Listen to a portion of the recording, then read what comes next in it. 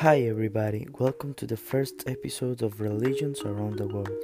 Today we're going to discover the Islam, one of the most biggest and important religions around the world.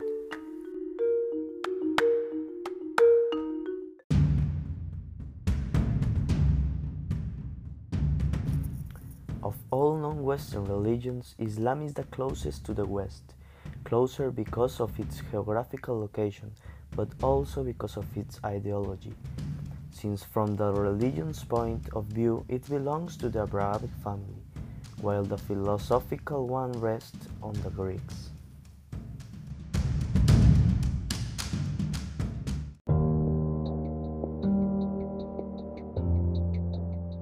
But, in spite of this mental and spatial proximity, Islamism is the religion that is most difficult to understand in the West.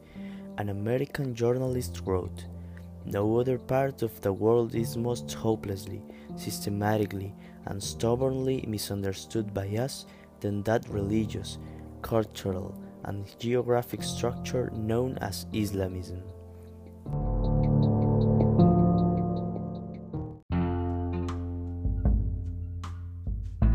The name of this religion is Islam, derived from the root SLM, whose primary meaning is peace, but with a second sense of dedication, so its full connotation is the peace that comes when one's life is given to God.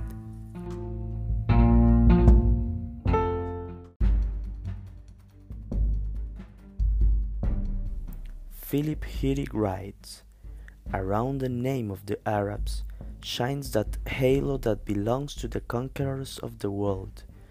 Not of a century after they emerged, they became masters of an empire that stretched from the shores of the Atlantic to the confines of China, an empire greater than that of Rome in its heyday. In this period of unprecedented expansion, they integrated into their creed, their language, and even their physical type, more being aliens to them than any other race, including the Hellenic, the Roman, the Anglo-Saxon, and the Russian."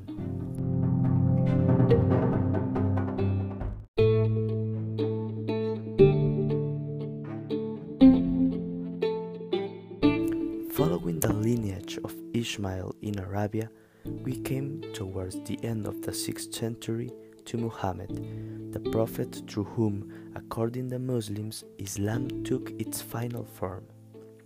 Before Muhammad, there had been true prophets of God, but he was the crown glory, hence the name the seal of the prophets. After him, there will be no other prophet.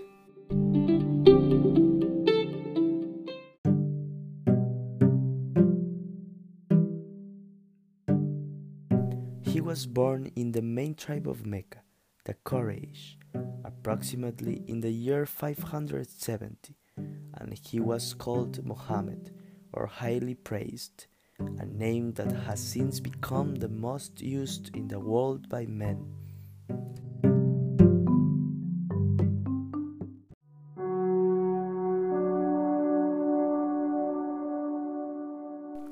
His childhood was full of tragedy, as his father died a few days before he was born, his mother when he was 6 years old, and his grandfather who took care of him after his mother's death when he had turned 8.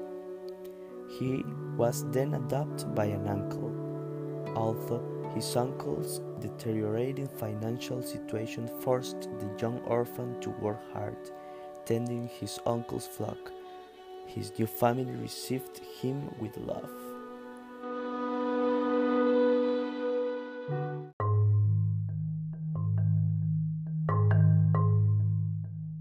It is said that the angels of God had entered the heart of Muhammad and filled it with light.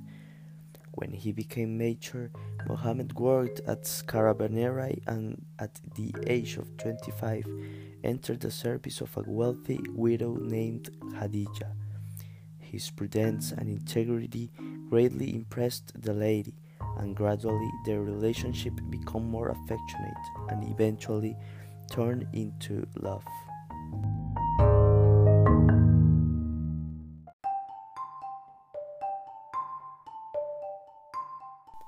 Although she was 50 years older than him, they married and were a happy couple in every way.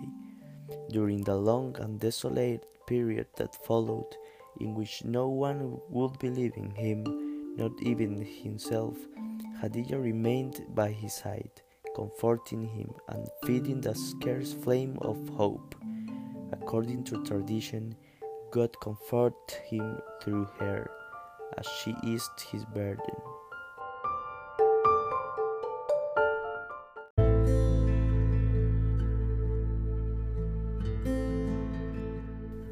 Later, during the night of power, he was visited by the angel of God to receive the revelation that could make him the seal of the prophets.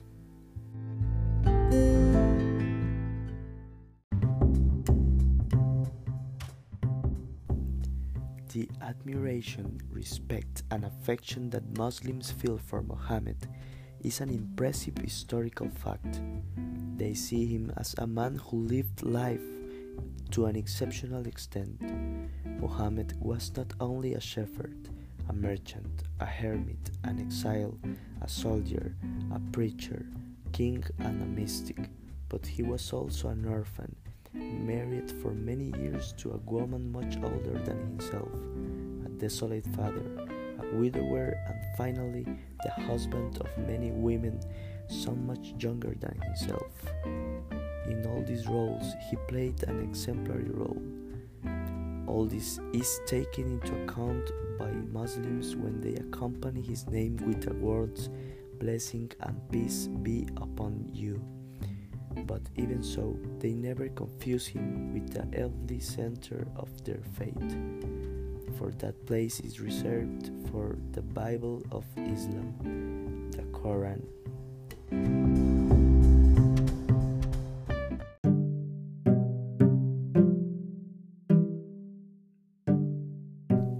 The Quran is a continuation of the Old and New Testaments, the previous revelation of God, and is presented as the culmination of the former. This entitles Jews and Christians to be included with Muslims as people of the book.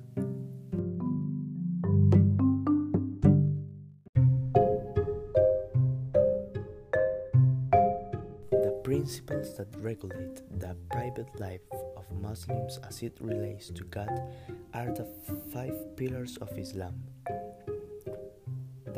The first pillar is the profession of faith, or Shahada, the belief that there is no God but God, and Muhammad is the messenger of God, is central to Islam. The second pillar is the prayer, or Salat. Muslims pray facing Mecca 5 times a day, at dawn, noon, mid-afternoon, sunset, and after dark.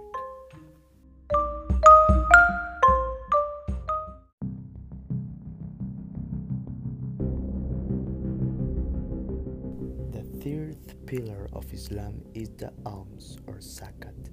In accordance with Islamic law, Muslims donate a fixed portion of their income to community members in need. The fourth is the fasting, or Saum. During the daylight hours of Ramadan, the 9th month of the Islamic calendar, all healthy adult Muslims are required to abstain from food and drink. And the fifth pillar of Islam is the pilgrimage. Every Muslim whose health and finances permit it must make at least one visit to the holy city of Mecca, in present-day Saudi Arabia.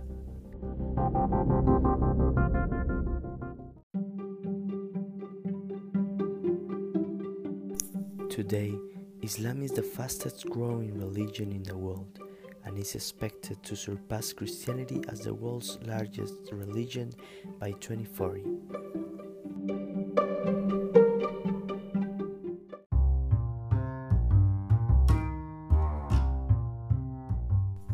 I hope you enjoyed discovering Islam as much as I did. See you next time. Thanks for listening to our first episode. Bye bye.